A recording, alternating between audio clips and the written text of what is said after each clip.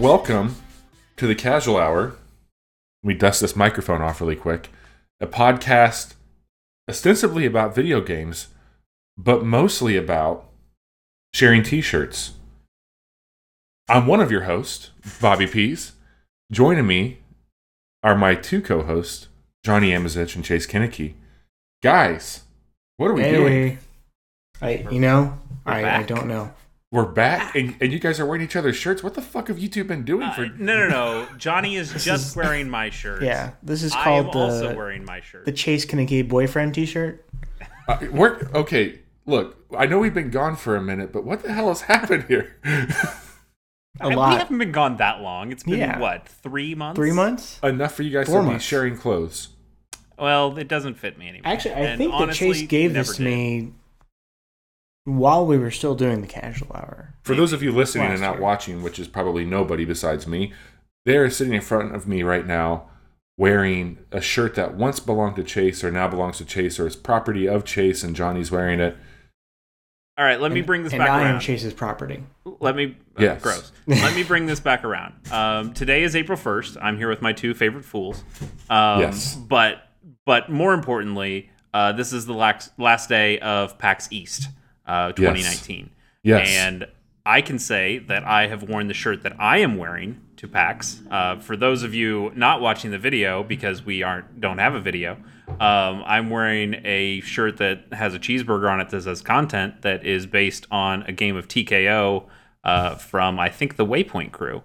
And Johnny is wearing and I have a photo of myself with Danica Herod wearing the shirt, which is great. Danica's great. And then the shirt that Johnny has is a Commander Video shirt that I got when I went to PAX East and met with, they weren't Choice Provisions then, they were just the BitTrip developers whose name I cannot remember. But they were super nice. I played BitTrip Runner 3, I want to say. I think it was 3. I think it was 3 when I got that shirt, and they all signed it, and that was really cool. Nice. And it doesn't fit me anymore. Maybe it never did. I don't remember. But I ended up giving it to Johnny. So I like it. It's very comfy. It's a PAX reunion. This is adorable. Of This sorts. is so great. Yeah, it's nice. Sorry, Bobby. I don't have any shirts. Well, I mean, I have shirts that would fit you, but they also fit me, so I need to keep those shirts. Yeah, they would be, I'll just come over and sleep over one night and wake up in one of them, you know what I'm saying? There you go. So once upon a time, we had a show called The Casual Hour that we put out weekly, where we talked a little bit about the games we've been playing and the news impacting those games and the community that God, played was them. it weekly? Yeah. Yeah. What the fuck were we thinking? I don't know if Weekly we were. and then bi-weekly for a while. Yeah, I mean, And I was gone for several months. But the idea is that we would get together and just talk a little bit about games, because that's what we do. That's who we are. That's what we love. Right.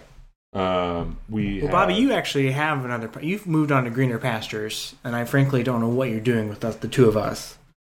You found a Bobby new found home. new friends. Yeah. You don't need us anymore. I am supporting another podcast as well, and which is really good, by the way. It is. It is It good, but you're also a damn traitor. Yeah. Well, I had to have the conversation about, to the new girlfriend, the long one that I went study with. I'm like, hey, she moved back home. We're just gonna catch up, get coffee. One of those things. It's not that serious. No, I talked to him. I let him know that I was going to be hanging out with you guys, and that I was excited to see how you guys have been, because I've missed this with you. Yeah, because we've never talked in the 3 months that we've not been recording. We just completely severed our friendships. Ever. Yeah. But no, I am thrilled to be talking to you guys again. I think that we've talked about maybe firing this engine up once a month, just to do something a bit more official, to date a little bit about the stuff that we're doing. And of course, one of the things that we love the most on our show is Game of the Year, and this is going to help add some continuity to it. To go into that. We just need to justify Game of the Year. That's honestly really all this is. And not to mention, we're kind of coming into that. Yeah, and we're coming into that time where there's a little bit of a lull right before a lot of the announcements start. So I think it's good to maybe talk through some of the games that we have been playing, because it's been a banger of a quarter, and then go into some of the stuff in the future. So, is there? But also, like I think we're planning on revamping the show a little bit to try some new things or try some different things. Yep. To shorten the show, to make this actually a casual hour if possible. Maybe this one will go longer since we've got all this bullshit up front. I think we can do it. But yeah, I think the plan is to shorten the format a little bit, force us to think more creatively about the games that we're going to talk about, and maybe a little deeper, more deeply. And I think thoughtfully. Yeah, I think we might be a bit more like spoiler. Yeah, we're gonna this is a raw look into some of these games. Like, we're not going to be holding things back. Like, if you have raw dogging the shit out of this podcast, and we're back where we left off. All right, here we go. That's Johnny Amazich. So we've got just a few more minutes before we need to really jump into it. But you guys have aired my dirty laundry about what I've been doing. Uh-huh. Have you guys done anything different since we last recorded? Anything new? No. All right. I recorded a new episode of Gamers on the Go. Only one. It was with Johnny. Fuck you. We did our own podcast. Yeah. Fuck you, Bobby. I actually, now that I think about it, I think that since we stopped doing the show regularly, have been playing maybe less video games, or less at night anyway. Well, then we don't need Johnny on this podcast. Yeah, I mean, that's why you've been crying yourself to sleep at night. No time to play games because you don't have us around as much. No, I started falling asleep on I also got a really comfortable couch at the beginning of this year. And so my motivation to get up from the couch and get into my gaming chair that I usually sit in really dwindled. How bad does that chair smell? Oh, it's like Fritos and microwave burrito. And it's not like you have any gaming systems that you could play while on the couch. I know, fair. No, okay, so I will grab the Switch and sit it next to me, and then I still fall asleep because that couch is just so damn comfortable. Mm. Oh my god! I'm serious. It's a weird. I'm so bored that it's had on me. Okay, so what have you guys been doing on your casual hour vacation? Johnny bought a couch and sleeps now. I did. Well, yeah. I'm an old man now. I fell asleep on Sunday afternoon. Started a media empire. I was playing Minecraft with Jude in the middle of the day, and I fell asleep with the controller in my hand. Ugh. Who are you? That's where I'm at in my life right now. God, you gotta get out of that habit. Hopefully, this will do some things for you to keep you from being with your family and being present in life and playing more video games. That's what we're here to do. Yeah, really fix the priorities. I appreciate that. Yeah, readjust your life, Johnny. I need to sort my priorities out, guys. But the Gamers on the Go episode that Johnny and I did was on Super Mario 3D Land. For sure. Hell yeah. 3DS, yeah. Awesome. Hell of a game. We had a good time doing that, and that's out there. Still, gamersonthego.com if you want to go find that stuff. But yeah, I've slowed way down on that, but I need to jump back in. Got some ideas for shows, but I can see at least 2 of them right now. One day there will be a Minish Cap episode. Someday. We can only hope. Maybe. Wow. Yeah. All right. Well, I want to tell you guys about Ape Out. Please do. Yeah. Actually, to bring this full circle from the PAX talk, this is a game that I talked about a long time ago on the show. Yes, I remember. I saw it in Seattle, I believe, maybe a couple years ago. This is I think this is one where you recorded with me from a hotel room. Yes, that's right. And we talked about it there. You got information from the field. Yes. Directly. And interestingly enough, man, whenever I saw this in the eShop, because I had forgot about it, and then I see it, and I'm like, shit, why do I know this game? And I remembered. Yeah, exactly. Same thing happened to me. Mm-hmm. So I honestly haven't downloaded it. I guess part of me, even though I had fun with it at PAX West, I kind of felt like there wasn't much more that I needed to play. But I think I'm wrong on that, because it sounds like there's a lot more to it than just the demo I played at West a couple of years ago. So Bobby, how has Ape Out been? Ape Out has been absolutely insane. It is such a mixed bag of all kinds of different elements in a video game. This is from Gabe Cazillo, He has this published by Devolver. I think that they have some. I think they published it, and I think he's like done like pretty much everything else with this game. Yeah. Quick little snapshot of what you're getting with the game. It is a top-down. It looks like a Saul Bass painting. If you're familiar with him, he did a lot of the Hitchcock stuff. It is a hyper-violent, beautifully soundscaped video game of an ape escaping from Ape lab. Escape. But Ape Escape. No, damn it. It's top down. It's like a Hotline Miami. Yep. But you're a gorilla. You are a gorilla. It is a very simple mechanic game. You have a grab and an attack, and that's really about it. You have a left and a right trigger that you can use, or I believe you can use X and Y on the controller, and that's it. So this game, the premise of it is that it is I guess I'd call it like a roguelite type game, because you are essentially working through these levels that are presented to you kind of like tracks on a record. They even do the like, hey, flip over side A to side B, which is really fucking cool. And they are procedurally generated? Yeah. So the layout of these levels is going to be procedurally generated. The content within, so like placement of enemies, walls, all that stuff is going to be rearranged a bit. But the initial, like, hey, get from this point to this point, like they do a pretty good job of keeping the structure similar of like, there's a big square, a long rectangle, a big square in this particular level. But the things inside of those squares are going to be randomly generated each time or procedurally generated, whenever you line it up to play. The idea is that there's varying enemy types that are going to be trying to keep you from escaping, usually by deathly force. So they have shotguns or like rifles, and then they start to evolve, and they have a bit more widespread. Some of them even start to get strapped with TNT that if you are too close when you attack them, they take you out. If you get away from them, they can throw it at you. If you're holding them and somebody shoots you, because you can use bodies as shields for the most part, but if you hold one of them, they obviously blow up. It's wild. I think for me, though, the thing, graphically, it's got style for days. And incorporating into that style, something that we've talked a lot about on this show is music. And that, to me, is one of the most interesting things about this game. And there's a lot to unpack here, but the sound. Have you guys seen anything with the sound?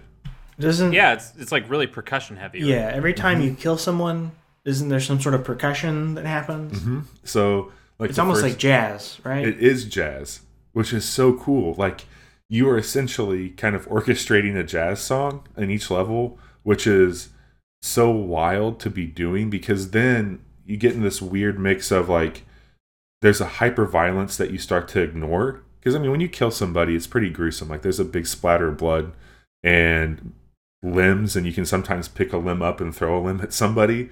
But as you're like moving and navigating through this death field, it starts to become more like, man, I really like to have a fill here. I'd like to have a hi-hat. So like you start to smash these guys, and it's like, tss, tss, tss, tss, and like the other drums come into it, and it just fills in so neat that you get caught up in making this really chaotic jazz album. And does it make you rethink how you want to try and beat the level, like based on how you think that the soundtrack will play out? Well, yeah, because like the game does a really good job of getting you back in the action if you die. So like a Hotline Miami, you had, I believe, one hit and you were dead, and yep, you get 3 essentially in this, and so you can start to time it, and you get a trail, like you start to leave a trail of blood that gets bigger as you take in more damage. So there's been times that like you're repeating the same thing a few times, and so like this part of the song's coming up, so to speak, and then you can add something different into it if you really want to. But it just blends together in a way that like I really wasn't quite expecting, because one, your eyes are just watching this really crazy perspective of a game, and then the art style is so unique. The procedurally generated levels are always different, so your mind can't get too familiar with it. There is a level of like twitchiness to it because you have to react pretty quickly to some of the guys, and that's one of the cool things is that it's got like, it's not a stealth game, but it has some stealth elements in Correct. that it doesn't so much have vision cones for enemies, but your character, the gorilla, has a big vision cone, and because of the Saul Bass art style, there's a lot of really contrasting colors, And Yep. but because of that vision cone thing that you have, it makes people just kind of pop out from places you didn't expect, and that's where that kind of twitchiness comes from. Absolutely.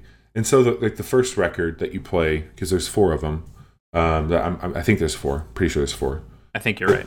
The first record is all about getting out, and I'm not going to say like what you're getting out to or anything of that nature, but you're getting out.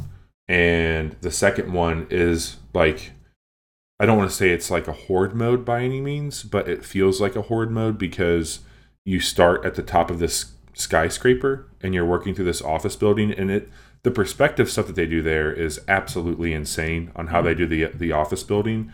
But the idea is that it's surrounded by police and you're going down to the final level of this office building for a big showdown with the police.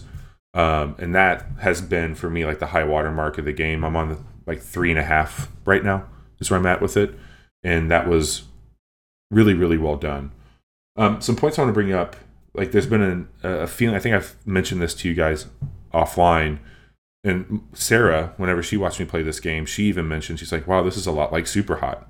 And there's not anything mechanically about that would make me feel, except for like the guys coming after you, but I have felt so many hints and like vibes and emotions that I had when I was playing Super Hot, which is a game like you guys all know how much I like. Yeah. And playing this. Like, and that you feel like a badass as you're there's a big doing part of this that. stuff.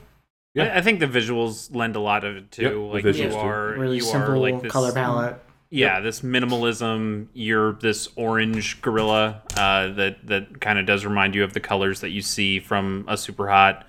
You'll see like the bullets aren't slow like they're in Super Hot, but there are trails to them, so there is kind of that feeling into it. I can totally see the bits of, I don't know if I'd call it inspiration, but at least the bits of coincidence, the bits of connective tissue that you can see between those two games. That's interesting.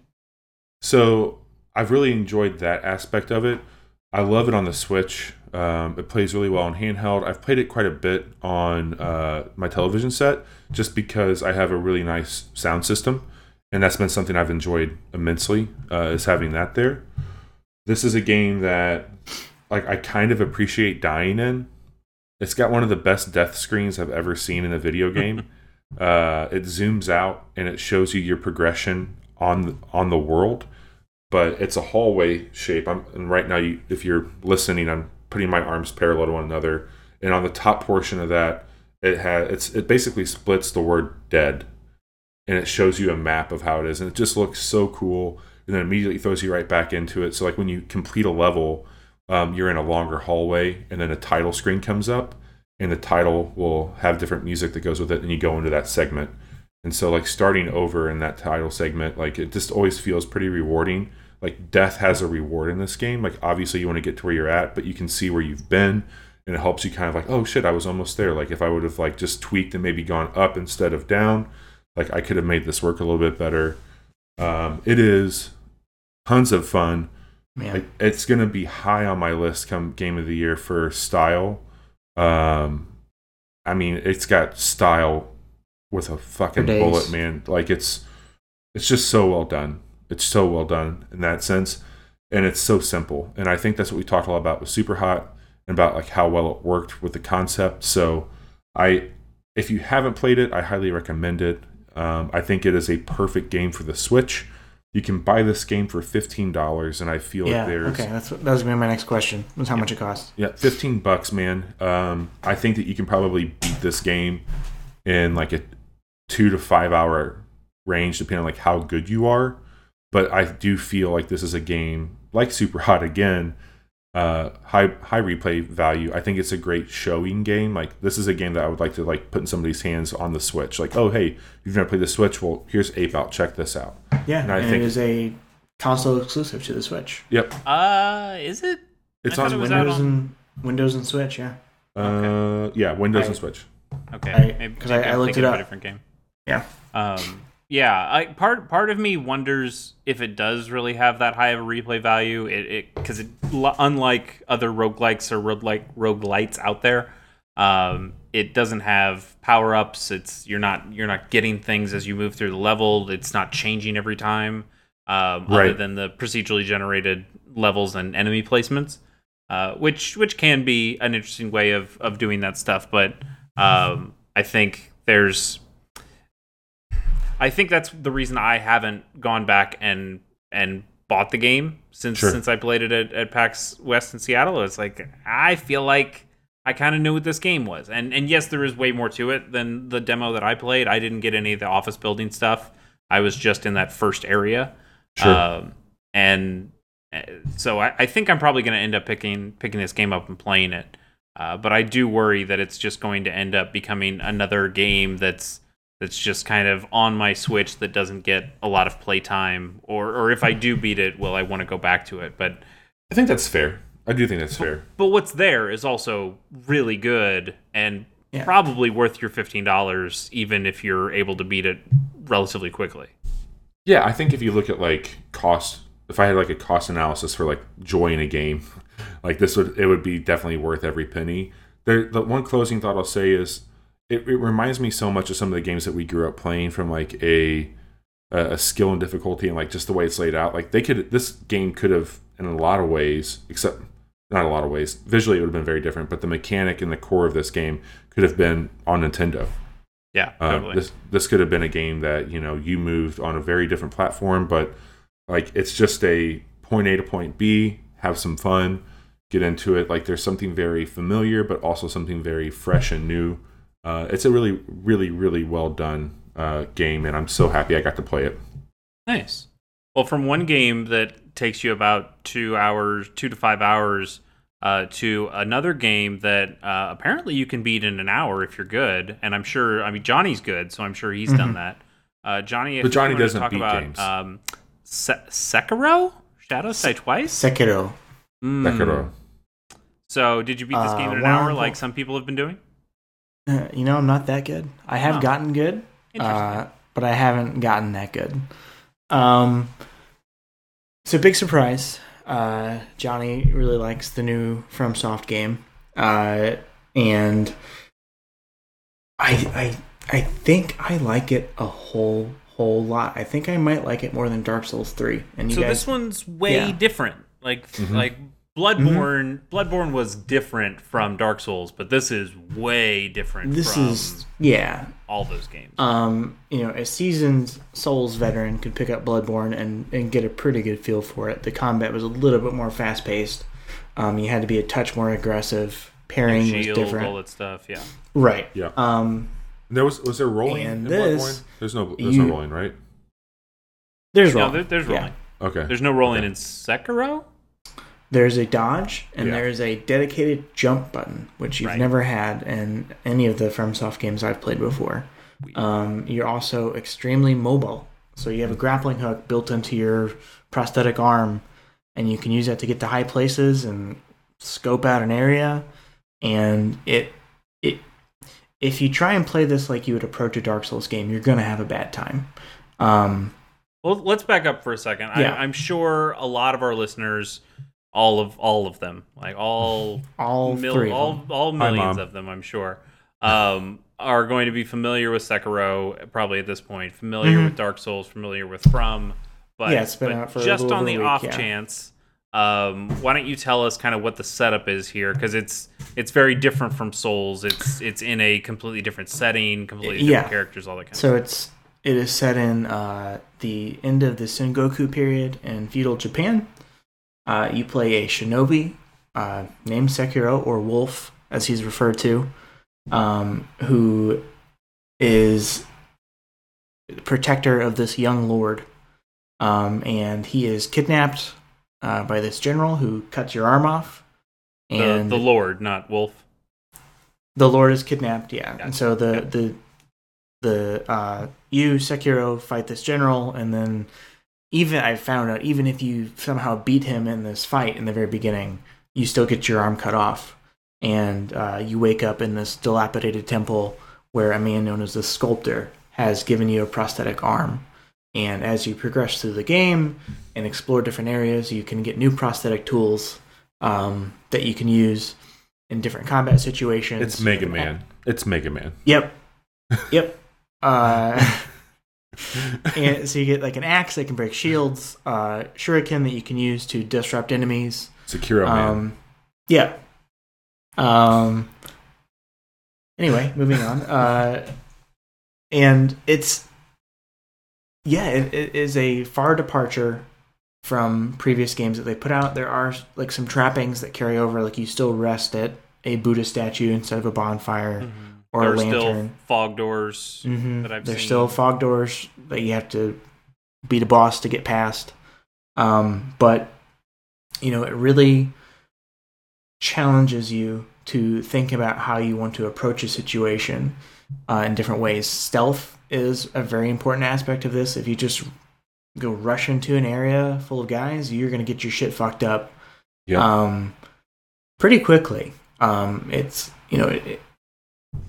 I've seen contradicting reviews and things like that saying, oh, this is easier than Dark Souls. Oh, this is way more difficult than Dark Souls. And I think it all just depends on the approach, So I went into it knowing I would need to play this a little bit differently.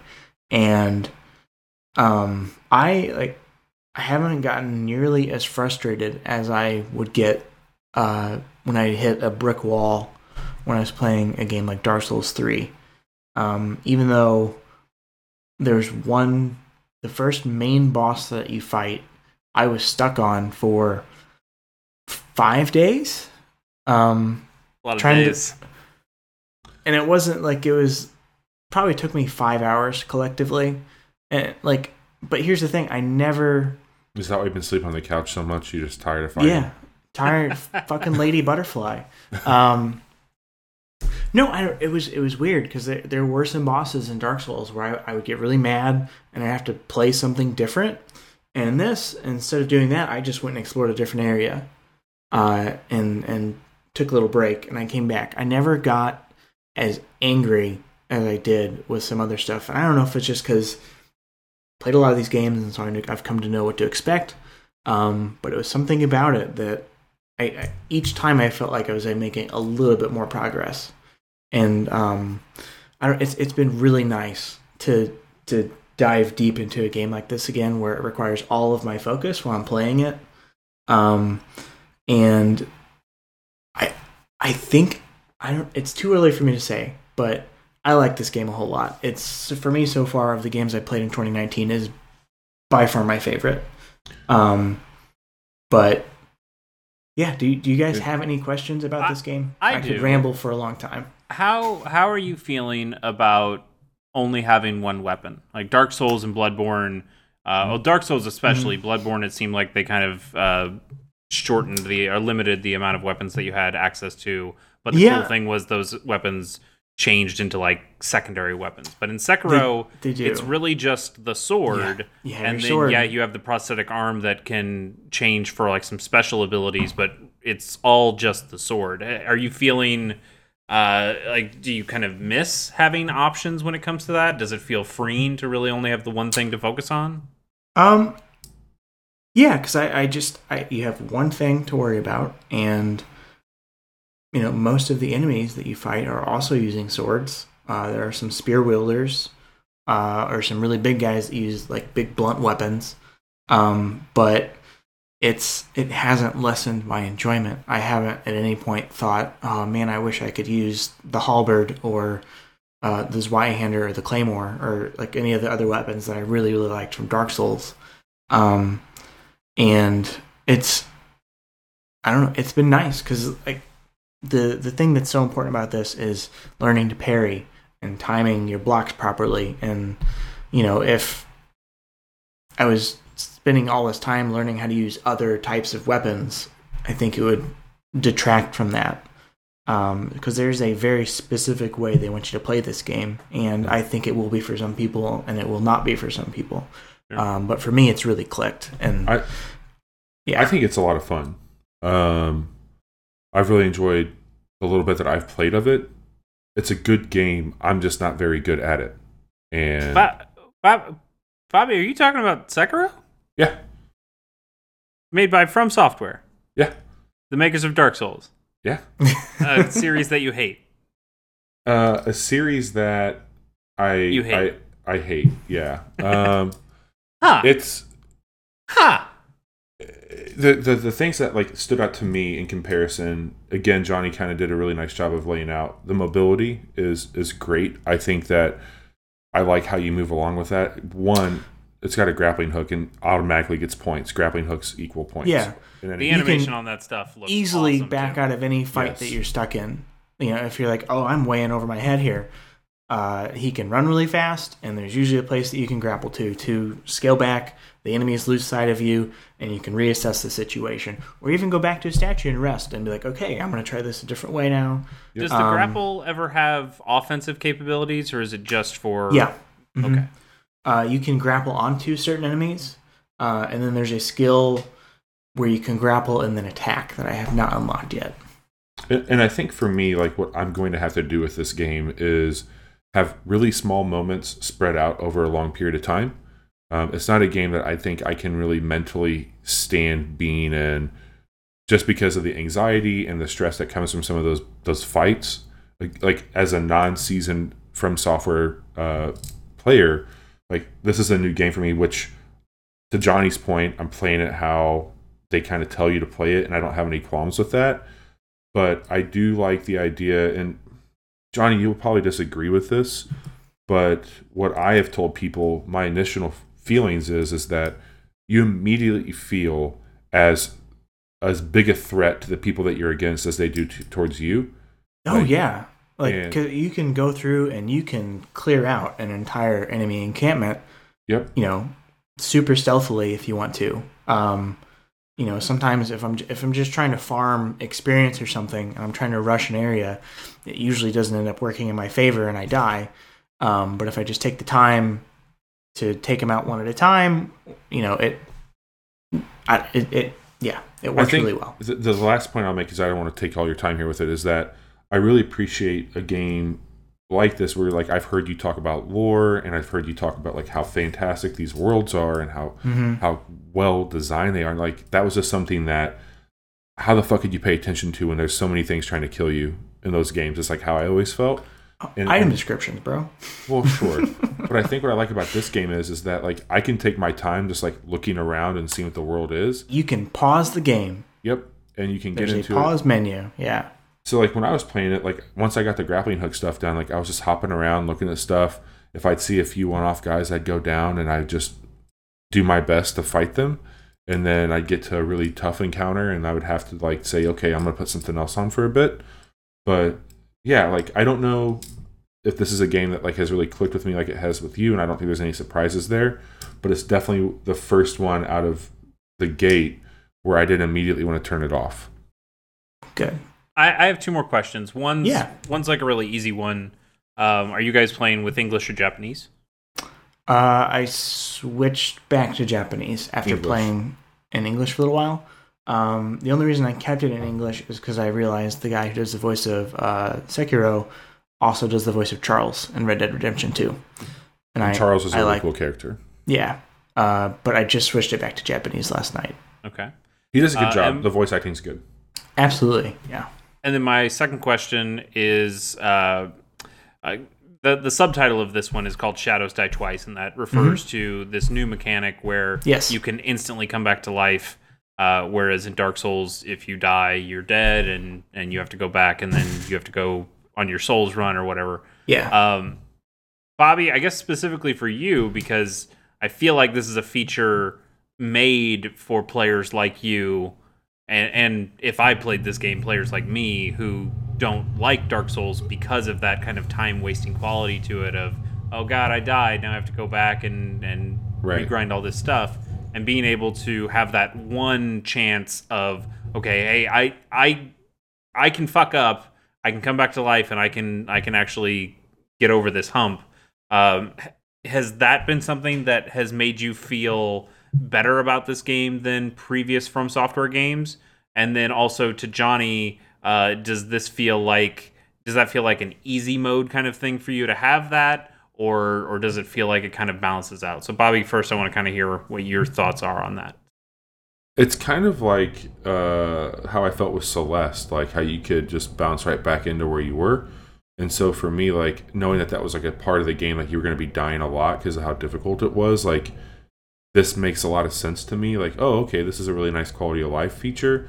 One thing I encountered with just like my comfort in dying is that there is something that happens in the game, a disease, and I don't really understand that disease, but I don't think it's a good situation.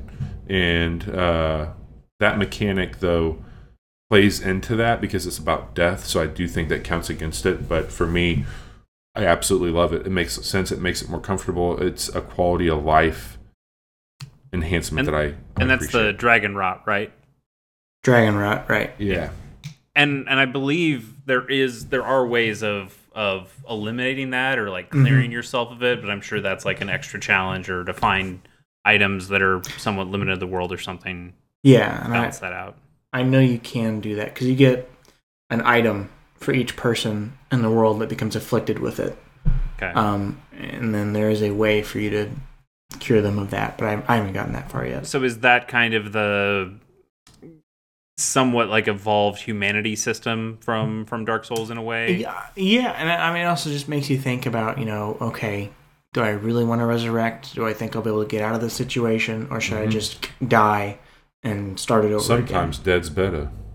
Yeah, exactly. So Johnny, how do you feel about the die twice mechanic?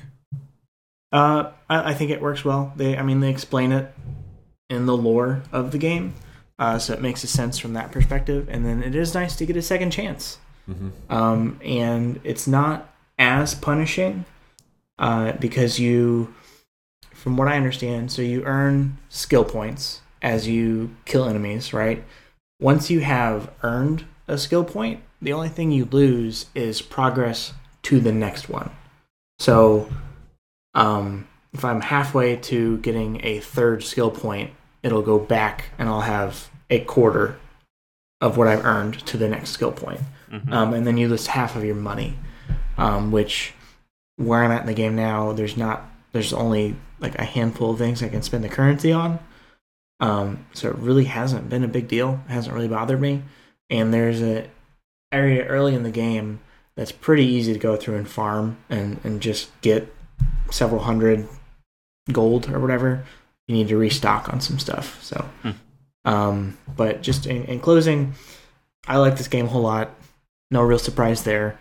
And I'm really looking forward to playing more of it. Nice.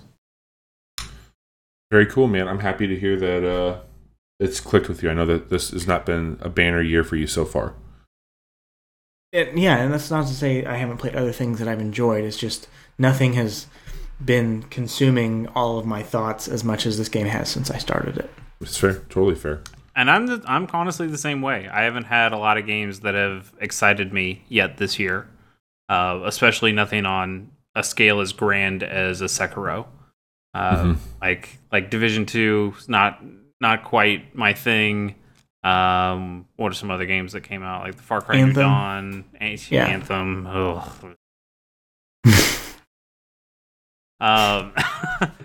But yeah, like and the games I should be excited about, something like Fire Emblem Three Houses, like that one I have some serious reservations on from the things that I've seen. So I'm kind of feeling a little bit down this year. I know there's some good stuff coming, but I think the end of the year is gonna, like, I felt the last few years, this period that we're in right now has really been the defining period of the year. But I do think we're gonna get back to that last quarter of the year. I think there's going to be some really wild stuff that happens. More to come. Yeah, especially. This could be the last big year for these systems that we have currently. True. More to come on that. Except for the Switch, I guess. Chase, I gotta hear about this game you're playing, man. I gotta hear I want the Chase Kinnicky hot take. Chase is you. Chase is you. Well, Chase has been playing Tokyo Mirage Sessions Sharp FE. Nothing has changed on the show, folks. It's a game made by Atlas for the Wii U, and for some reason I did recently pick it up and play it. But that's not what I'm talking about. Today I want to talk about Baba Is You, which is where your pun came from. Good, which is a good pun. I just needed to get my joke about actually getting out there and playing TMS again. That's fair. God, TMS is so good. Anyway, Baba Is You is fascinating. It is. It's the best way that I've been able to describe it is Sokoban meets The Witness meets programming. And for those who aren't familiar with Sokoban, that is like the top-down block-pushing puzzle game, and that's where the perspective comes from in this game. It is top-down. It's very much on a grid. That you don't see the grid, but it's there. Yeah. And you're pushing objects and in a lot of cases, words, and you're pushing those words to create phrases. So the title Baba is You comes from Baba is a singular entity. The word, the text, BABA, is like a block. And then is another block. And you is another block. And when you put those three together and make it say Baba is You, that means that the player character, what you control, is Baba, which is this little sheep doggy thing. And so you're able to push those things around and push other words to create new phrases that will affect the way that the game works. And so you're solving puzzles through that. So Sokoban in the moving, The Witness in the kinds of puzzles that you're using, and then it's all kind of programmer, developer stuff when it comes to you're affecting the game world that affects if this then that stuff. It's a lot of, it kind of feels like some debug stuff where you're like going in and making things go real crazy, but it's all intended, which is really cool. So in that example that I used, Baba is You, if you are Baba and you're moving around, you can move the word rock. And now if you push the word rock to knock Baba off, and now it says rock is you, you're no longer controlling Baba, the sheep character. You're now controlling an actual rock that is in the world. So now that's your player character. Or if you have two ises, you can be Rock is Baba and Rock is You, and now you're controlling Rock and Baba. Yeah, at the same time. And now you have to solve puzzles using two things at the same time and trying to push things correctly. So the basic way the game kind of starts is Baba is You, flag is win, and like wall is stop. You know what? There's a little bit of scribble knots in here too. I think that's kind of where the programmer developer stuff comes from, is that it's using some really unique and creative ideas to undercut the developer's intended or unintended ways. And for this game, it feels like it's all more intended, even if you feel like you're undercutting it sometimes. Yeah, you feel like a goddamn genius. Until you don't, which happens very quickly.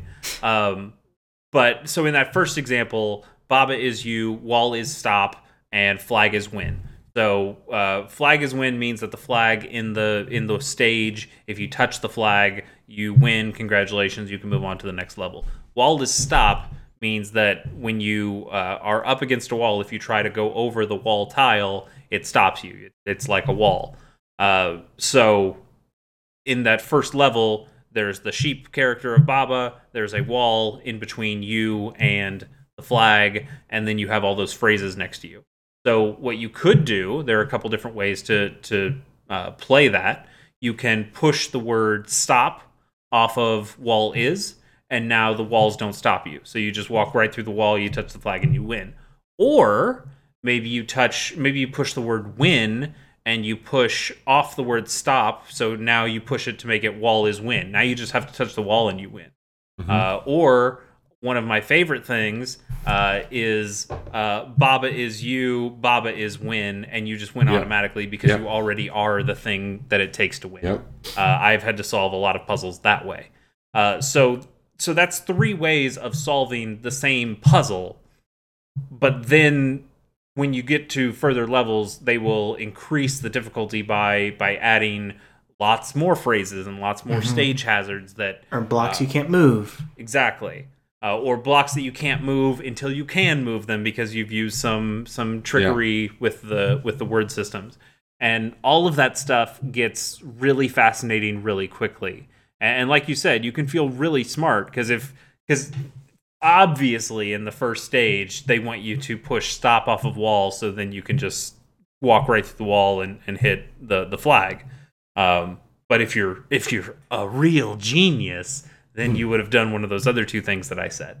But then when you get to later levels, you're going to have to start doing those things because that's just the way to really beat this level. And it gets nuts. There are some really incredible things. Just thinking about the nouns of this world. There's water, there's rocks, there's skulls, there's crabs, there's kikis, which are things that move on their own until you affect them.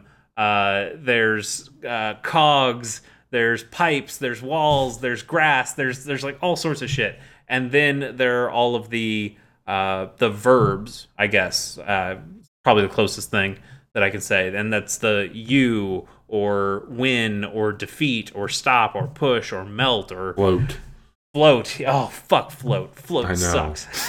I know. That's why I brought it up. It sucks. Texas float is a real bitch. Yep. But it's the way that you can bring those words, and then they also add "and" at some point. So then you can get into the territory of Baba is you and key, and okay, now you're controlling both Baba and a key, and you're moving around. But key is open, Baba is not open. So if you can move your key to this door that says door is shut, well, now that means the door is open, and they both go away, and now you're back to just being Baba again, and you can move around the level freely. It's if you can tell, it's a little hard to describe using words. I think it's something that you pretty quickly get once you're looking at it. Yeah. But these just become like, these feel like they feel like the morning crossword puzzles or the daily brain trainer stuff that you might get. Sure. Except it just feels like it's another layer deeper. Yeah. Yep. You both have been playing this game, right? Yeah.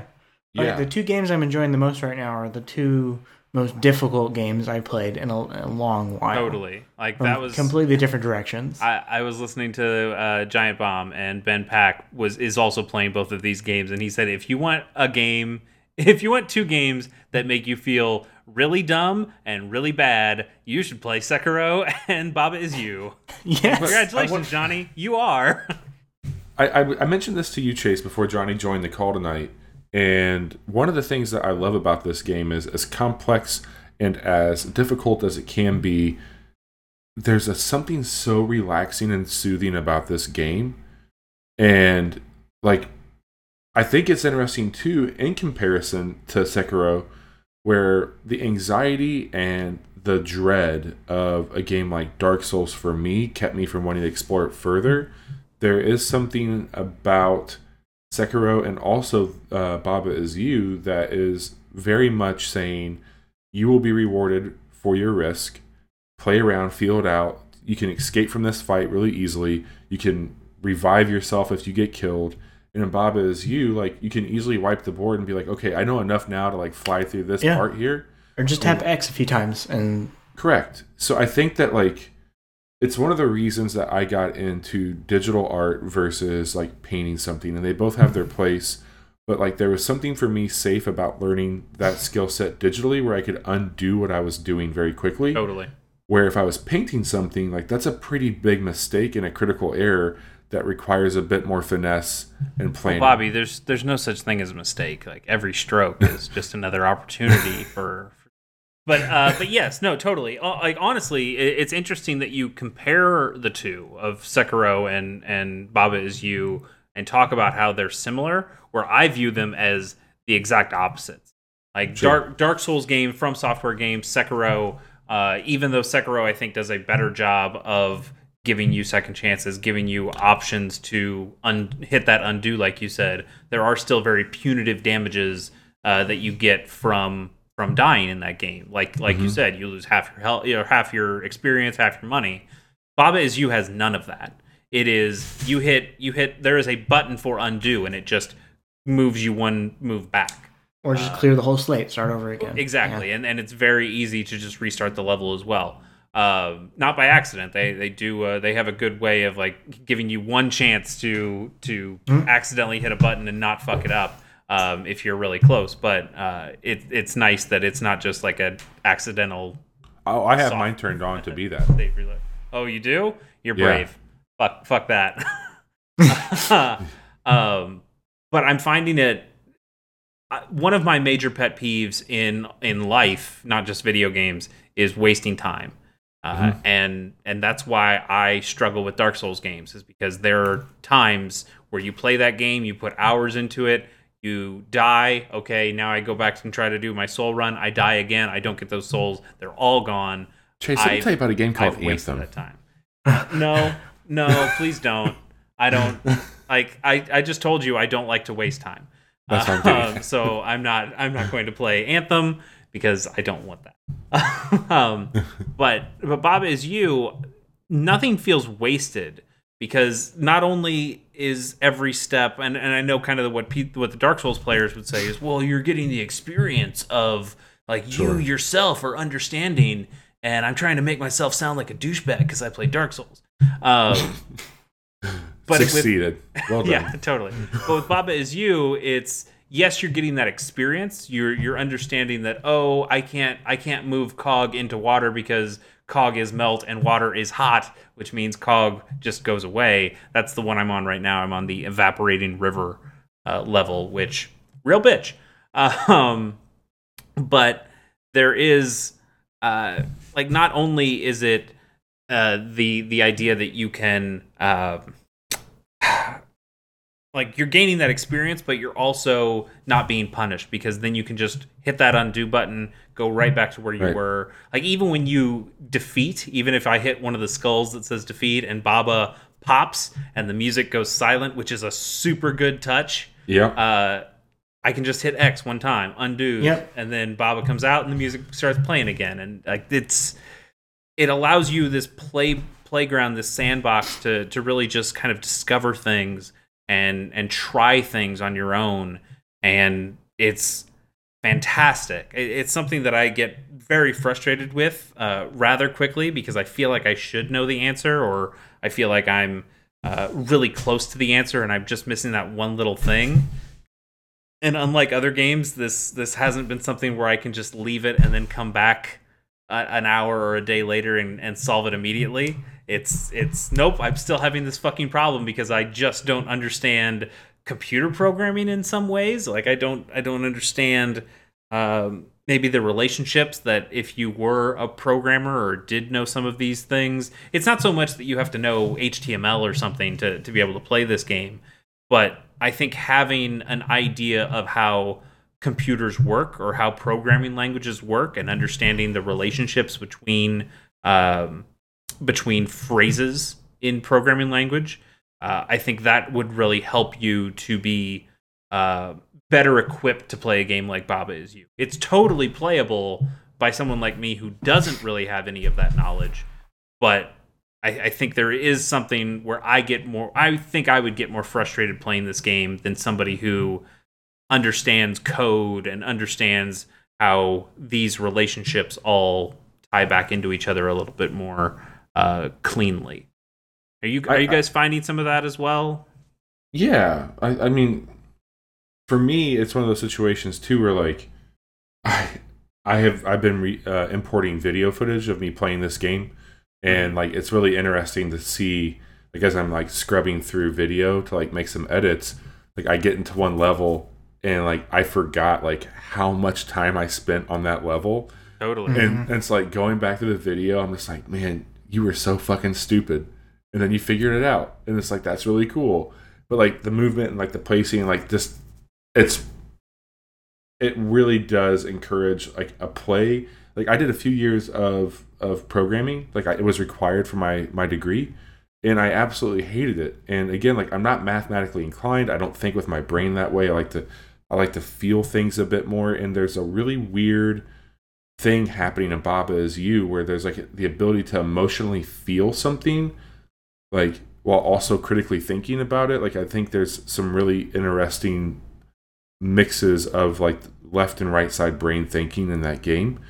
And I look at a company like Apple, who has been trying really hard with like coding to like try and like get people involved in coding at a younger age. And again, like, by no means are you writing code and Baba is you, but I think that you're training your brain to think in a way from a programming language that it fully understands, like, the cause and effect of putting certain words together and what that means. Like and logic. Yeah. And like for me, like, it also helps out quite a bit with spreadsheet rules and formulas and like some of the stuff I use there, which I feel like it's a lot more inclined with some of that formula, which is light coding. But yes, I agree with what you're saying. I definitely vibe on that for sure. And one of the here's where the game really started to get me. You can get through the first few levels kind of no problem, and then they add an extra level, and that first extra level that you get to is, I believe, is called the Submerged Ruins. And this is one I know Johnny and I kind of indirectly talked about a little, and I'm guessing, Bobby, from that reaction that you've also passed this. This one feels like the first one of, hey, you think you know what you're doing, you don't know shit. And then and like that's kind of this that first one that really tests you and shows you that this game is maybe more than what you considered. And I've got the level pulled up here, so I'm looking at it again. I know it's not super fascinating to talk about something like this, but there's a rock that you have to push at least a couple spaces, because there's some words there that you need. It's actually, the words are rock is push, and you need to use those so you can get the word push and change it to some other things in the word rock as well. So you have to push this rock a number of times, but if you push it just a little bit too far, you also push the words crab and flag into these terms where crab becomes defeat and flag becomes win. And you need something to be on win, because that's the only way to beat the level. And which means you also have to have crab hit defeat. And the problem is there's a flag behind a couple of crabs, and you have to be able to pass through those crabs. And for the longest time, when you're playing this level, it's like, well, the first thing I got to do is knock that rock over just enough to make flag as win and crab as defeat, because I need to go get those words, and that's the only way to get them out of this place. And that's what you think for the longest time. And then you find out that you can push just enough to you can take the word, what is it? I think it's rock is, if you push rock is push off, so rock is no longer push. Now you can walk through the rock instead of it being an object that pushes. So you only have to move it 2 spaces rather than 3, and that third space is where it kind of puts the whole level into motion. So if you can just get it there, move the rock is push off, so now you can move through it. Now you can treat the whole level way differently and be able to use the resources of it. And I feel like that's the first level that really made me first tear my hair out of going, I don't know what I can do to this. I feel like I've done every possible thing. But then you actually get to the end of it and you figure it out and you go, oh, that's how that works. That's really incredible. Like that level, I think, is once you've beaten that level, or once you've figured out the trick to that level, or even once you see that level and understand how daunting some of these tasks can be, that's where the game really starts to show its true colors. That's where I think that level is really where you see if Baba is you is for you, or if it's totally not for you. And and as much as this game frustrates me, I think this game is for me. Like this, there's some really cool stuff in here. I like the visuals. I like the music. I like a lot of the aesthetic stuff that it has going on. But I just really like the mechanics of this game. And there's something just really fascinating about playing with all these words. And that's coming from somebody who has no interest in programming or any of that kind of stuff, but just likes the way these relationships work and likes the way you can create strategies and solve these little puzzles that way. And also it does, it feels a little bit more like The Witness. I know I said The Witness just in that it's a puzzle game, but it feels like The Witness in I can leave at any time. There's usually 3 or 4 different puzzles available to you at any one time. So you can go, okay, I don't understand the Submerged Ruins. Well, that's an extra level. You don't have to do that right now. You can go into these other 3 levels. And then you can bring some of that knowledge back with you when it's time to say, okay, now it's time to come back to the submerged ruins and make it my bitch or whatever. And that's where the Witness really hit me.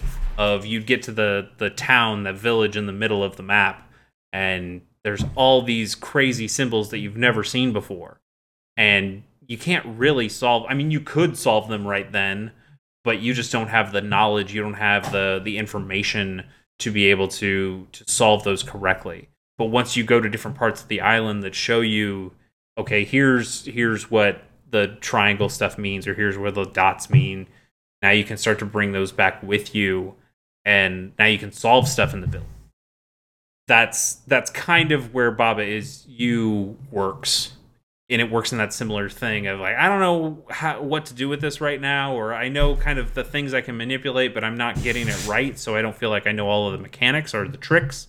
There are other levels that are there that will probably teach you those tricks in some form or fashion that then you can bring back to previous levels. And that's really cool because 100%. You don't just feel like you're stuck on one level the entire time. Yeah. I think that yes. I mean, I don't think I could say anything better than what you just did to like summarize it. Like it's a game that I feel very comfortable at being bad at, but also feel very rewarded at figuring out. Whether it takes me a minute or 30 to do it, my deduction pays off, and I really appreciate that. Yeah, bad is me for sure. I am not very good at that, but like I do enjoy. It's happened a couple times where I just send you guys like kind of the answers. You're not able to really determine what the answers are because it's just me saying 3-word phrases. It's just saying it's just me going, "Rock is sink." Yeah. You guys going like, "What the fuck are you talking about?" It's like, "Rock is sink, guys. Rock is sink. Everything's great." So this game is also $15, I believe, and I think it's out on pretty much everything. Well, I don't know if it's on. I don't think it's on PS4 or Xbox, right? I thought it was. I think that it's like a. Let me pull it back up here. Like I think it's one of those weird like itch.io type situations. Because this was a. Yeah, you might be right. A Game Jam game. It's on Steam. Initially. It's on itch.io. It's on the Humble Store. It's on Nintendo eShop, and it's also on Bandcamp, which I think is some music, which is fantastic. Which is really, I mean, like, so 2 big bangers to the Switch right here. This episode. The Switch is the indie darling we love. I'm sure it'll come to other consoles soon. It's not like there's any reason it couldn't.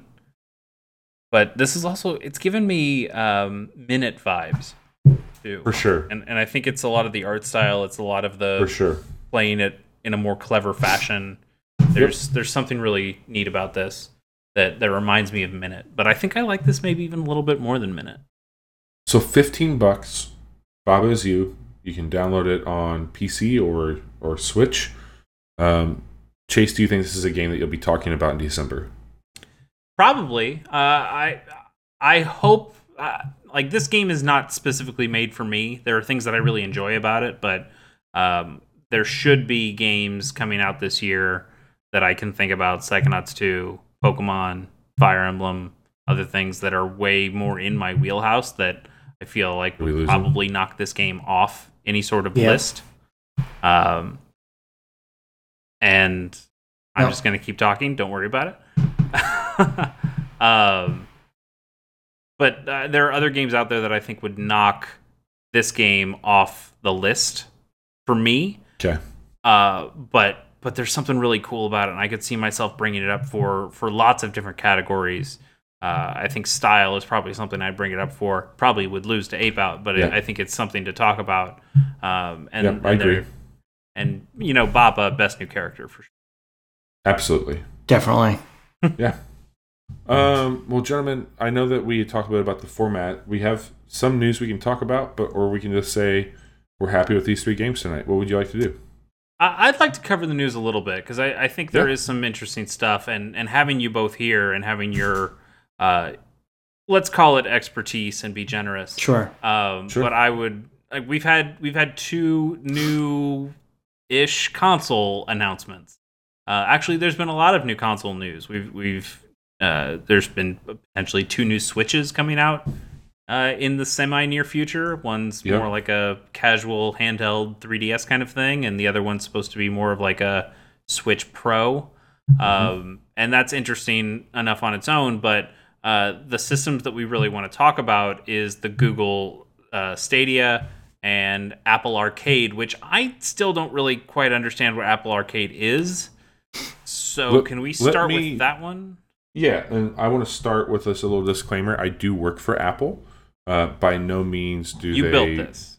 I did not build this. I did not do that. By no means do I represent their beliefs or feelings on anything that I've shared or will talk about tonight on the show. But I also just want you as a listener to be aware that like I work for Apple and I appreciate what Apple does.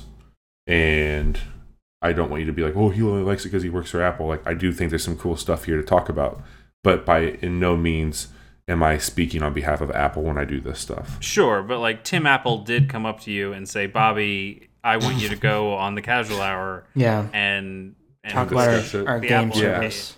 That's a direct directive from Tim Apple. That's a direct quote. CEO. So Apple Arcade it shares a lot of similar DNA to Microsoft's Game Pass service.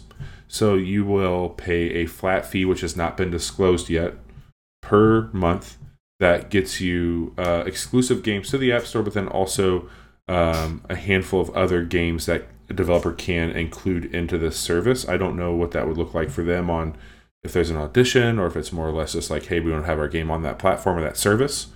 It ranges across any iOS device as well as Apple TV. Mac OS, right? And Mac OS.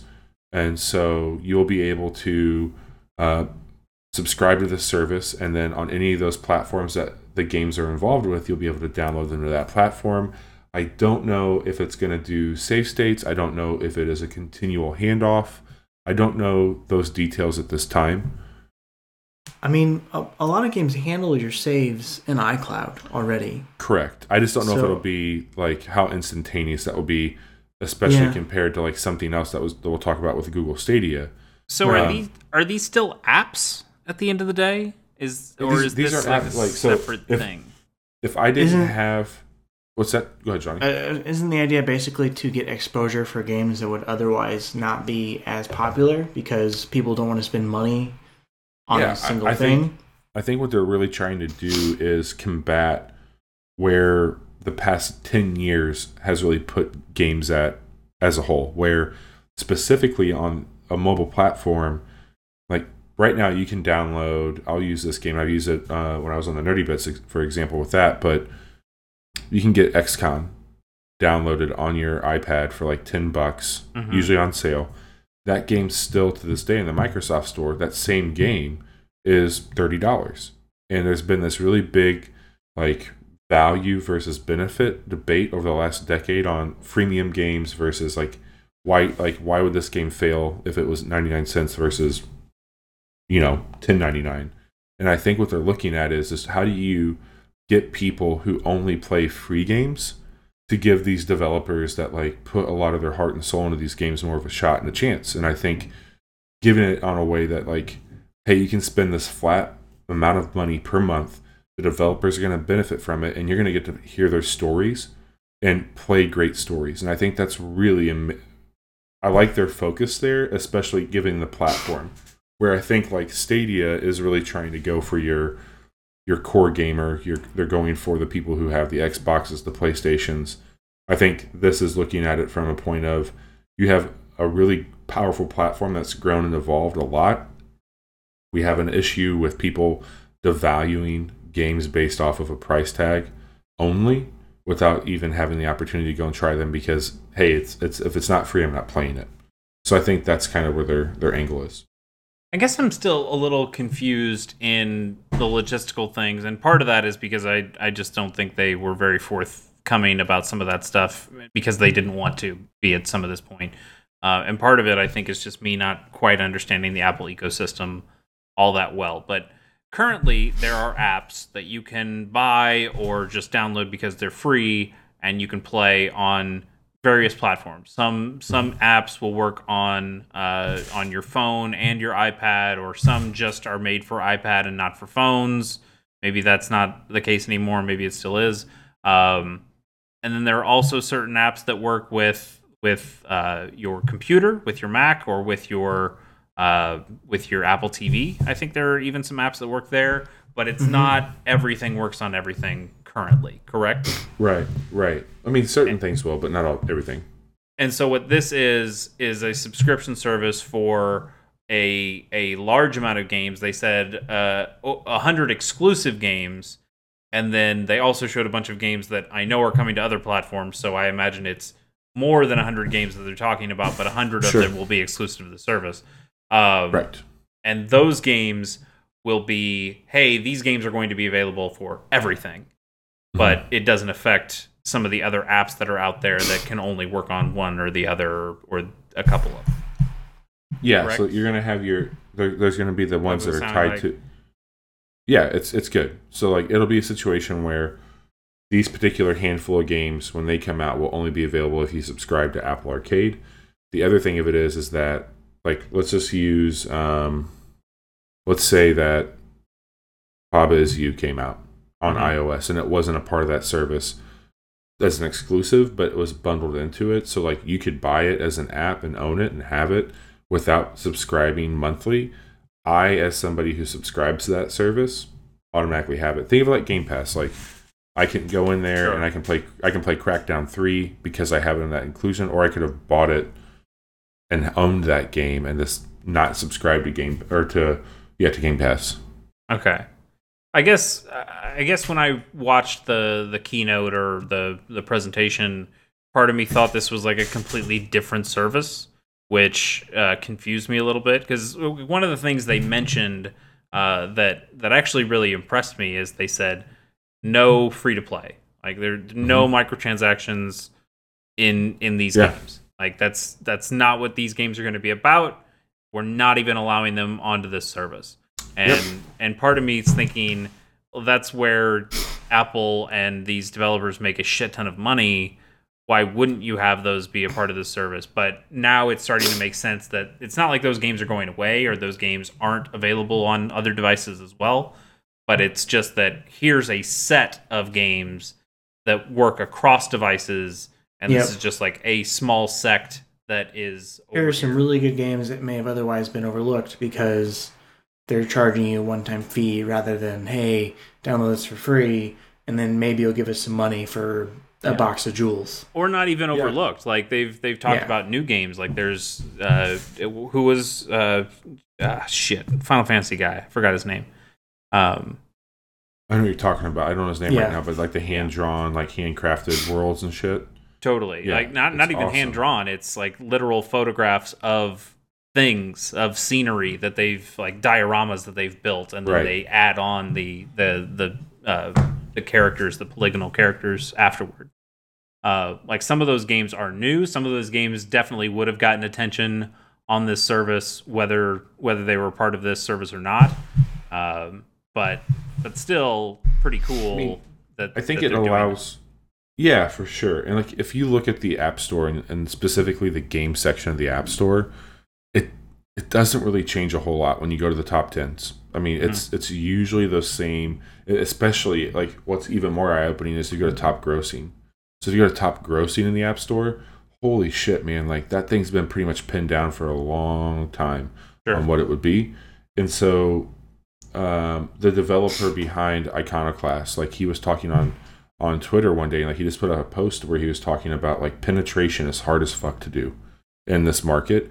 And so like I think about it from a development standpoint, like how can you compete with a cash cow like a Clash Royale whenever you're trying to tell something a bit more intimate and something a bit more like focused and streamlined, like this is a time and place, a story.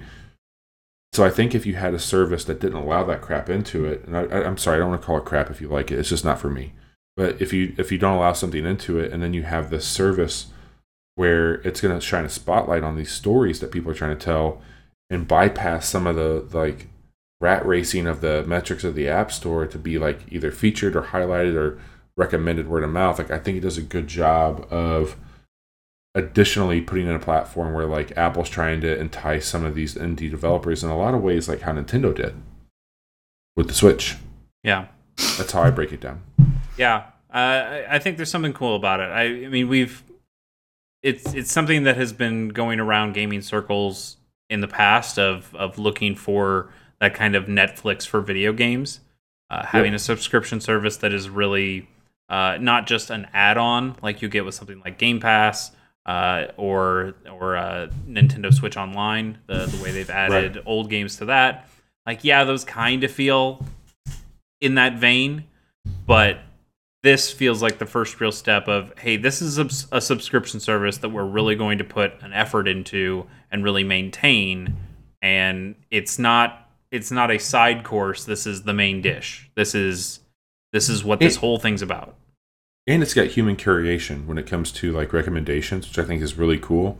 Like I think it can look at so they're doing a lot of stuff with privacy also, which it doesn't take any data that's not coming it's not shared. It's literally reading through machine learning what games you're playing, how far you're getting into it, like where you're at with it. And they're using some of that anonymous data to then help make personal curations towards games that you might like to play, which I think is really neat. Yeah, I mean, curation is definitely going to be the big thing with this service because, like you said, the App Store is a wasteland. Honestly, the Nintendo eShop is a wasteland. If you don't know what you're looking for, there's so many games coming out to that thing, you'll never really be able to find. It's really hard to discover a diamond in the rough because there's just so much rough. And it doesn't matter how many diamonds are in there. There's just so much rough. By the way, impossible to navigate. Yeah, Golf Story, the best game with rough. You should go. A lot of good rough there. A lot of good rough there. So Chase, cool. All right, I feel better about Apple Arcade. Yeah, I think it'll be really cool. I'm curious what the price is and when it'll release. They said fall, but hopefully more details soon. Yep. Now, Chase, since I've known you, you are somebody that I feel like we've had at times to drag kicking and screaming into some of the more modern things about video gaming, but just like in general, like that you don't like to change some of the ways that you do things. I don't have Venmo. You don't have Venmo. Case closed. Do you have the Cash App? He doesn't have that either. I don't have that. Yes, PayPal. I have PayPal. That's it. I also have a wallet. It stores paper currency. What's that? I also have a checkbook. You are allowed to write numbers on pieces of paper and hand them to people, and then that is a transfer of currency. I find that to be pretty useful. If you were going to take notes, how would you do it? And I have what is called a credit card. It's it's a piece of plastic that you're able to hand to somebody, and they swipe it like at Dave & Buster's. You guys know Dave & Buster's. That I know Dave Buster. And then the funds transfer from that card. It's really fascinating stuff. Like that's the technology I'm working with. And it's really cool because that stuff's like not directly tied to my bank account. I mean the check is, but like I control that. But like it's cool because nobody can hack my check. Like nobody can break into my house. I mean, I guess they could. They could break into my house. They could steal my checkbook, and then they could start writing checks. But Venmo scares me because it is tied to my bank account, and then I bet like all sorts of shitty shit can happen. And it hasn't yet for now. Shitty shit happens. I don't like it. I don't want Venmo. You also... Venmo's owned by PayPal. Yes, but PayPal's different in that when I use PayPal charges my credit card, and then my credit card comes to me and goes, hey, where's that money? And I can go, oh, here's a check for that money. Please. You have never touched my bank account because now I'm sending you a check. It's different. Oh, but when it comes to video games, oh my God. When it comes to games, though, like I have talked to you about, like, oh, why don't you just trade that in? Put that towards this, and you're like, I don't like to trade stuff in. Why would I trade something in? I want to keep it. And you've also talked a little bit about the legacy aspect of something like Netflix, where what if I wanted to plug? What if I wanted to plug my Wii U in one day and play Tokyo Mirage Session Sharp FE again, like Sunday, perhaps? Yeah, but I also think that you're in a spot too where you look at like streaming as a whole, music, TV, gaming, as something that maybe you haven't really jived with too much. And so, like with all the stuff that we're seeing right now, one, that's because my internet's trash. Sure. My internet has, everywhere I've gone, I've never had good internet, and it's made streaming anything a nightmare. Like even recording this show right now, there have been multiple times where it started to say poor connection, and you've garbled up a little bit, and now you get caught back up, and it's fine. But that sucks. We've talked about downloads for PS4 and for Switch and for Xbox that are days at a time. There have been times where I've come over to your home to download a PS4 game so I could bring it back to my home, because that would have taken a shorter amount of time than just it downloading at my home. And you get to see Bobby. And I can, he wasn't in the best looks. How do you feel about a streaming service like Google Stadia? I think it's super fucking cool, and I don't want it. Yeah. It really is interesting. The technology is fascinating. The technology is super cool. But it also scares me. It's made for... this isn't even... Okay. Please, somebody set up what Google Stadia is. And just like what it generally does. Okay. So Google Stadia promises to fix the game streaming problem that other companies have attempted and failed at, sometimes spectacularly, wherein any device that runs Chrome, so many devices that a lot of people that they own already, you can pick up right where you left off on a game that is being streamed from one of Google's data centers. And you can fluidly switch back and forth between whatever devices you want to play on. So if you are on your commute, if you're riding the train, you get home, you can switch it right to your smart TV, and it picks up just like that, right where you left off. And the controller that they're making connects to Wi-Fi, so that it also seamlessly transitions to whatever device you're playing that game on. They promise super low latency, 4K 60 frames a second if your internet's fast enough, and then even up to 8K, they said, which is kind of dumb that they came out and said that. Well, I get why they said it. It's like a future-proofing thing. It's like, hey, we can do this when people are able to actually do it, which is not now, but it'd be great if in the future we've already set up so it can have that switch. Yeah, we're thinking about the future to scale this up. You know, we'll see if this is something that they don't get really excited about. Lots of people enjoy it, and then 2 years later, like, yeah, and I think we're getting rid of Stadia. My main problem with it is that this feels like a future-proofed solution that isn't proven for the present, or at least it isn't proven for most people in the present. And they've done. Let me start by saying I think they've done a fantastic job. The pitch is great. The pitch is fantastic. Phil Harrison has been in the games industry forever. I've loved his work when he's been with Sony. He's done some great stuff for Microsoft. He's a wonderful spokesperson. He's a wonderful person who leads this stuff and then can also talk about it. Fantastic. Getting Jade Raymond to say, hey, we're going to lead Google development stuff, and we got gosh damn game developer Jade Raymond herself to come here and do cool shit because Jade Raymond's cool. Awesome. I love the people you've put around this. Yep. But right now, what they're saying, and they are saying it's going to work on internet as shitty as mine, which I highly doubt, but it does seem like, hey, we know the internet, and this was an interview that Polygon, I think, did with Phil Harrison. Somebody did it. Sorry, I don't remember who. but they talked to him and they said, like, hey, there are people who don't have great internet. There are people who don't have internet at all, and you're pushing this thing that is internet only, that requires streaming, that could potentially require a lot of data going back and forth for games, that needs to be super low latency, especially if you get into something like fighting games or racing games that need that really Twitch which stuff. they talked about. Or Doom, exactly. And what do you say to those people? And his answer was a little bit wishy-washy in that, hey, we understand we're trying to go for the lowest specs possible so we can go out to the largest amount of people, but also, hey, what can you do? We're trying new stuff, and some of that stuff is going to take horsepower, and if you guys don't have that power, you can't really do anything. And I'm paraphrasing what he said, but sure, that was the basic idea.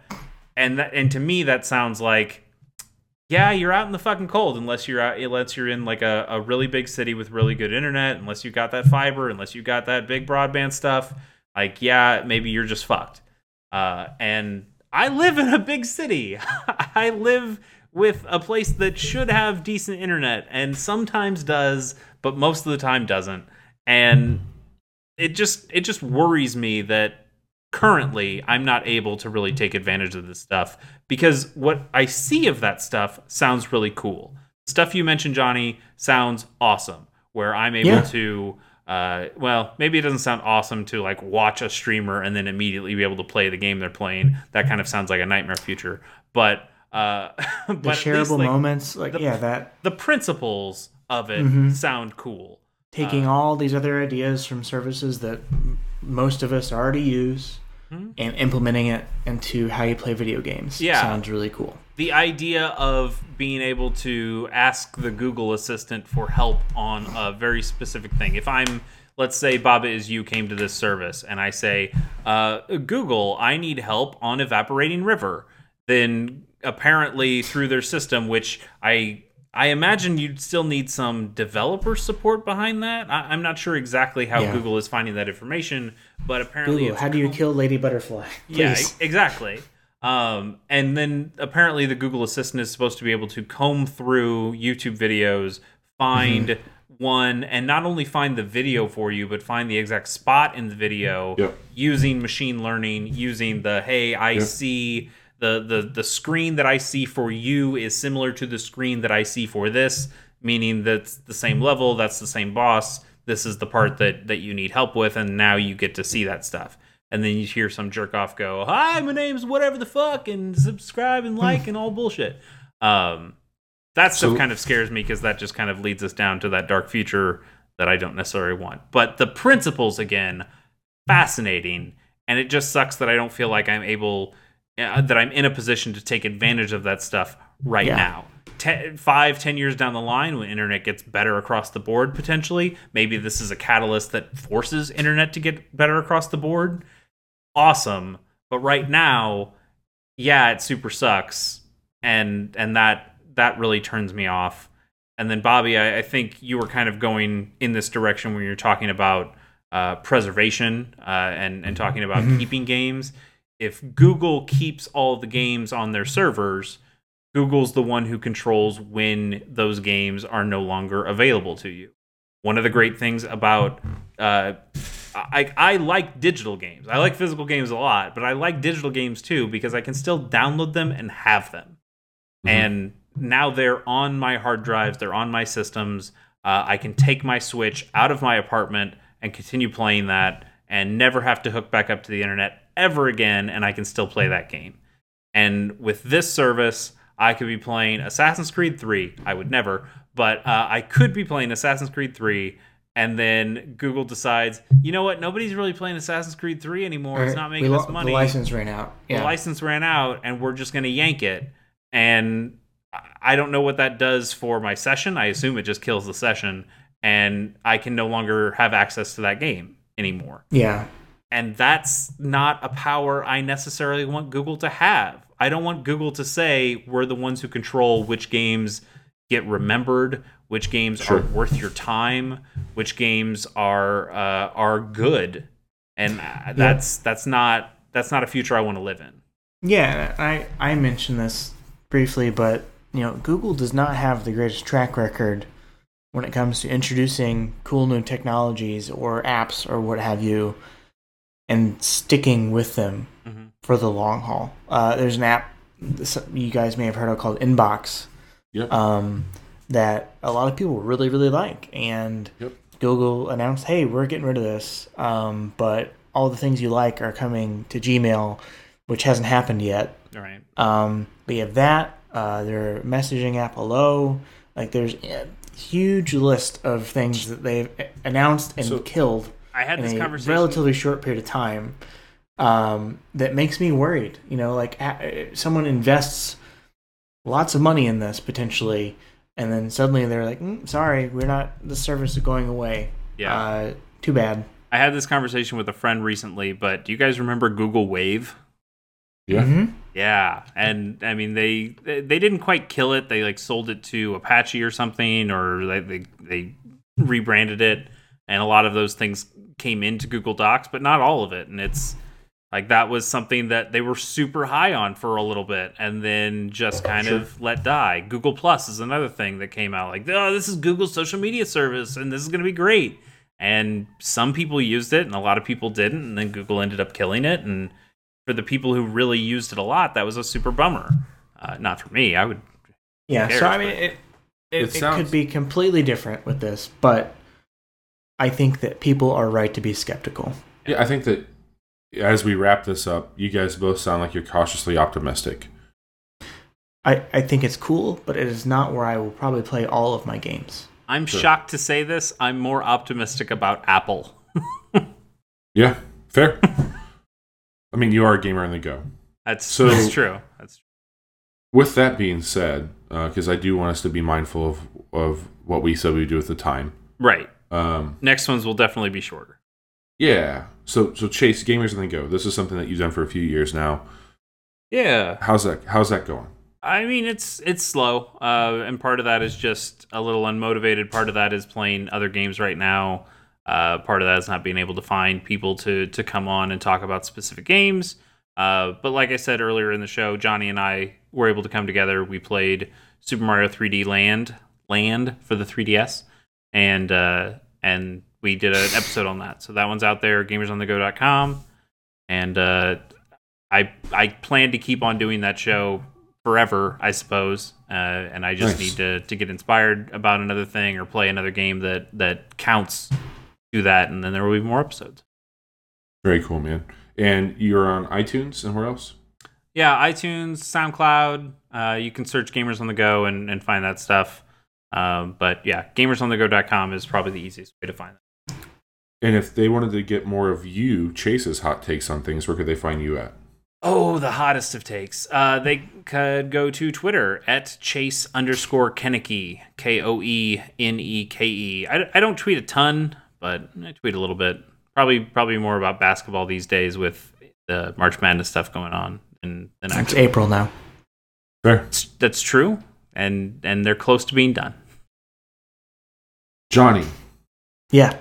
What about you? What do you got going on outside of this show? Let's see. The writing group that I was in last year kicked back up again a few weeks ago. So that's been nice to get motivated to do some writing. I'm in the middle of writing something for the other gaming establishment that you do stuff with, Nerdy Bits. I'm really excited to see that. I've heard some good stuff. Thanks, man. I gotta get in there and edit it. It's been a crazy couple weeks. You've been working hard in the garage on your car, on your wheels. Oh, your project car, which is also your daily driver. Yeah, my project 2004 Ford Focus. Great project. The car's doing okay. I had to replace my alternator and some other stuff, and the nightmare has finally come to an end. Nice. I'm glad you got that sorted out. I'm also I had a root canal this month. Oh, everything's coming up, Johnny. I get my permanent crown put in on Thursday. So, thank God that's almost over. What's a king without his crown? There it is. All right, Nice, but man. yeah, this has been fun, guys. And Bobby, Uh, you've got tons of shit that you're a part of. Yeah, now. you're the busiest of us. The media mogul himself. Yeah, I got a few things going on. So as Bobby mentioned, Murdoch. I am a co-host on a show called Bounty Board, as well as another show that we're going to be recording for the first time, hopefully, like in the next week, and that is called Postmortem. Bounty Board and Postmortem are both underneath a company called Nerdy Bits, where we are collecting all kinds of fun stuff around pop culture. But there's like, if you like streamers, there's people who stream. If there's like podcasts, obviously there's that. If you like reading things, like well thought out articles, we got some of that stuff too. So it's been a lot of fun to learn a little bit more about the industry through those guys. And I've had the opportunity to be a part of some really cool stuff here in St. Louis. We got to do the big Twitch meetup. We had a booth there, which was fun to meet some of the people in St. Louis for the Twitch St. Louis chapter. But on a personal note, I've been really focusing on doing some quick look videos, and I thought I would try streaming once, and it's just not for me. I respect people who do it. It's just not how I want to play games. So I am doing a lot of video capture work right now, and I've put out one kind of long form video, and I just announced yesterday a bit more of a structure for what I'm going to be doing with my content, which is like 5 1 to 2 minute long videos. Like, I've thought a lot about how we consume these days, like whether it be an Instagram feed or a Twitter feed where it's very micro, small opinions on things. And so using Instagram to kind of house 1 minute video, quick Small looks, opinion from a big man. small opinions, and then at the end of that week, doing maybe like a 5 to 7 minute long video with some gameplay narration. Gameplay video with voice narration over it. To talk a little bit more about like a deeper dive, or like, dare I say, even like a small review for that game. But it's more about like what I'm playing, what I think you might like if you like these sort of things. And I've launched a website for it, which is my gamertag, lumberjacksmack.com. Very cool. And that's been it's been something that, like, it's added a little bit of that structure that I like from podcasting. It's been something that I think would be really cool for us to do, is like to just load up a video of something like Sekiro and like have some commentary on it, where we talk a little bit about the gameplay that's going on. I think that would be something that would be a lot of fun for us to do. And then people could play it instantly on Google Stadia after watching it. Yep. So you can find most of my social links on lumberjacksmack.com. I'm currently trying to acquire Lumberjack Smack for everything that I do, but there's variations. If you want to find it directly on Instagram, it's Lumberjack Smacked on there. But I'm working on trying to get the ownership to the handle Lumberjack Smack there as well. You should get Lumber Smack Jack as well. I will get all those things. Yeah. Guys, this was a lot of fun. I think what I should say for those of you listening, we're going to be on SoundCloud for a while, as well as YouTube, and that's where you'll be able to find us. And we'll have a direct link on Twitter to like this being hosted on my website, lumberjacksmack.com, until we figure out a little bit more permanency of a home for us for the casual hour. I remember when I told you I was going to put Gamers on the Go on SoundCloud, and you went, "Why are you going to do that? They're about to shut down." And that was years ago. That was a very big rumor. But yeah, I think that now you've had to eat those words. I'm eating crow as we speak. But gentlemen, it was a lot of fun. I can't wait to do this again soon. It was good. See you in May. See you in May.